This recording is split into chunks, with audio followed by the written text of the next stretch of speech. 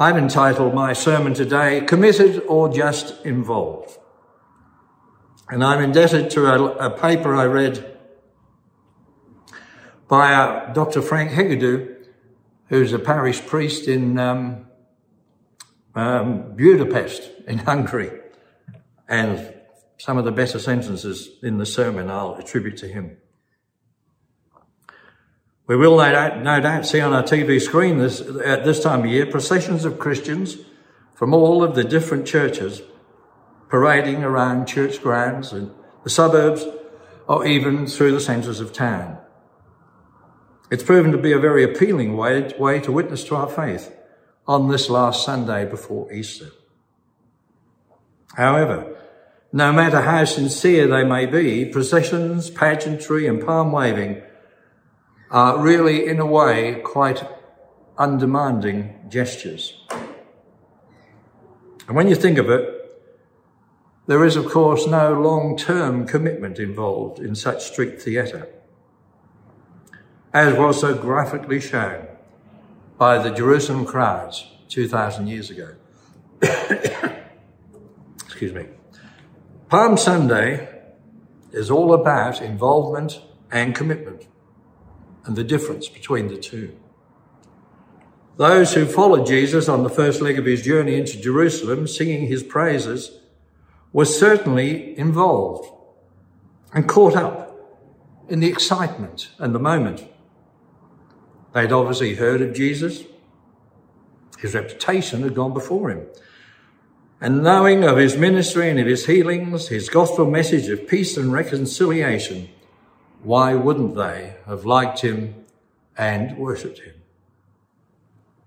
And they no doubt thought to themselves that here at last was a great prophet, one who God had raised and one with a bright future in the faith-based power politics of this day, and perhaps one who would get rid of the yoke of the Italian Roman occupation.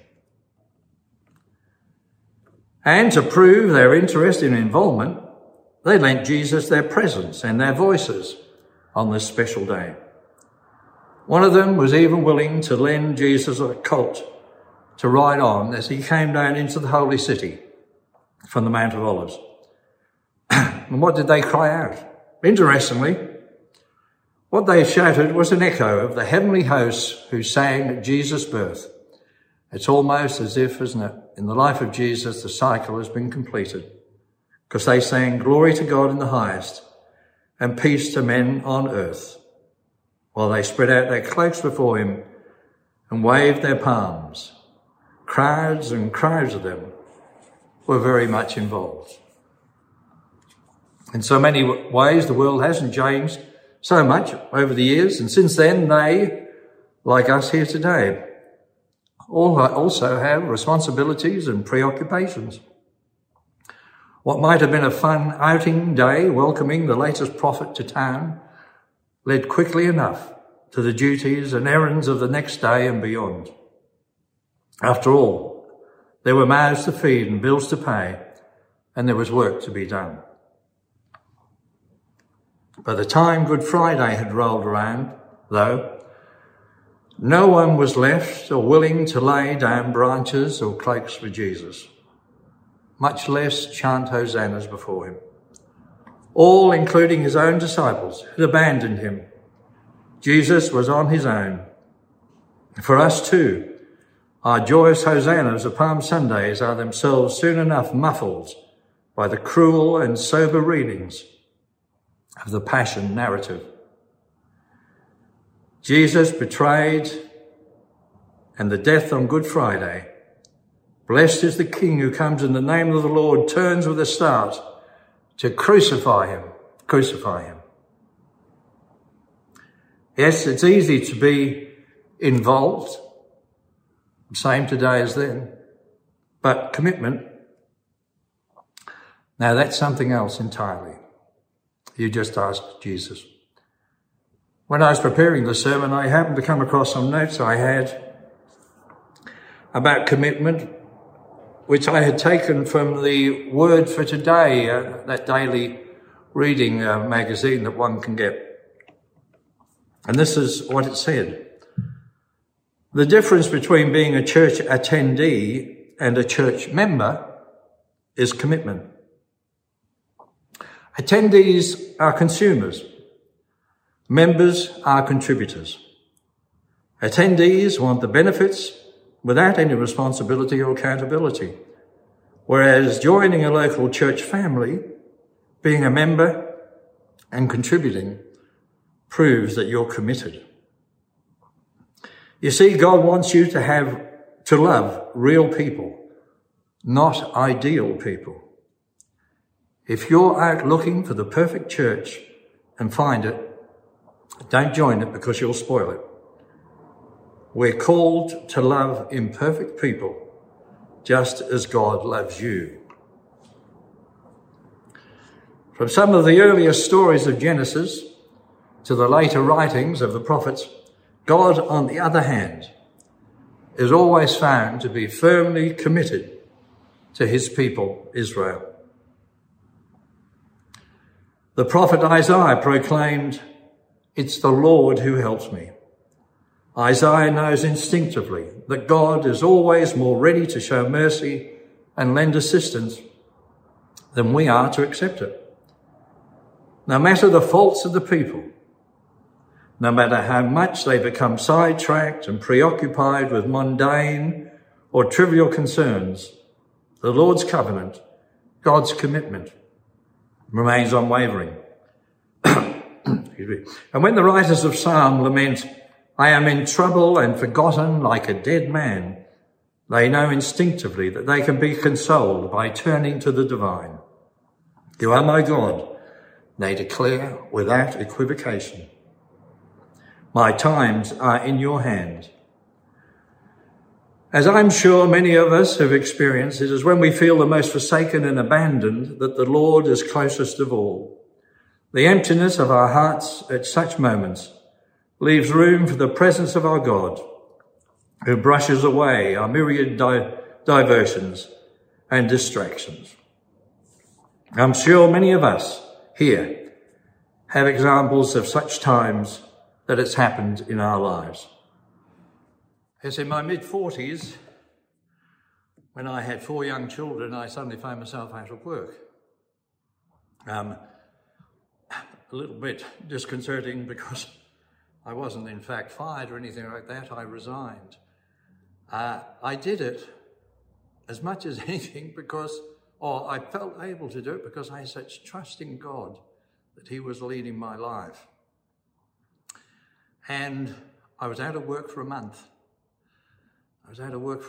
And I never felt closer to God in my life, and prayed and so on ceaselessly. And I then saw an ad in the paper that read like my CV. I couldn't have written it better myself. I knew that it was there. When I read it, the lights were almost flashing on it, as if God was saying, "Here, this one's for you. This is the one I'm saving for you." And I got that job, as I knew I would, and worked for that company for 16 years, the last 16 years of my life, and it was a wonderful company. And, there are troughs, dips and troughs in all our lives, but boy, if God's there with you, then, he'll see you through, as he did me. From some of the earlier stories of Genesis to the later writings of the prophets, God, on the other hand, is always found to be firmly committed to his people, Israel. The prophet Isaiah proclaimed, "It's the Lord who helps me." Our Lord never wavers in his commitment to us and to all humankind. That's the message of Jesus' passion and death. Like the people of ancient Israel, we may be fickle or even erratic in our life of faith, but Jesus never once fails us or lets us down. As Paul explains in his letter to the Philippians, Christ, though he was in the form of God, did not regard equality with God to be something to be exploited, but emptied himself and became obedient to the point of death, even death on the cross. There can be no greater commitment than that. So Palm Sunday takes us on a liturgical and emotional roller coaster ride like no other day of the church year. The involvement of the crowds at Jesus' entry to Jerusalem challenges us once again to reflect on the commitment that led to Jesus to give his life for us. Amid the many changes and chances of this mortal life, on this or any other week, we dare not forget the cross. It would be easy enough for any of us to come to church on Palm Sunday, to let sweet hosannas ring, to gather our palm cross bookmark, head home, and not reappear until Easter Day, thus missing out on Good Friday. How great our religion is. We might be tempted to think palm branches and hosannas on Sunday, Easter lilies, eggs and hallelujahs the next. But if we miss out on the Passion Gospel and the account of Jesus' death, we miss out on an essential piece, perhaps the most important essential piece. We will have missed the commitment that the whole story is about, that comes on Good Friday. I have a bit of a tradition on Good Friday. One, I love to go to the church service, and I love the emotion of it. And then I go home, and in a way to continue that emotion, I'll sit down and listen to Handel's Messiah from beginning to end. I love to sit and listen to it. I'd love to hear and take in the emotion there in Handel's music. And it makes me think of Christ's suffering on this day, 2,000 years ago. I do sometimes weep when the alto soloist sings, "He was despised, a man of sorrows and acquainted with grief." And then when the full choir bursts out with, "Surely, surely, he has borne our griefs and carried our sorrows. He was wounded for our transgressions. He was bruised for our iniquities." Now, whatever else you attend, please try to get to a Good Friday service to hear the story of Christ and his commitment leading to the cross.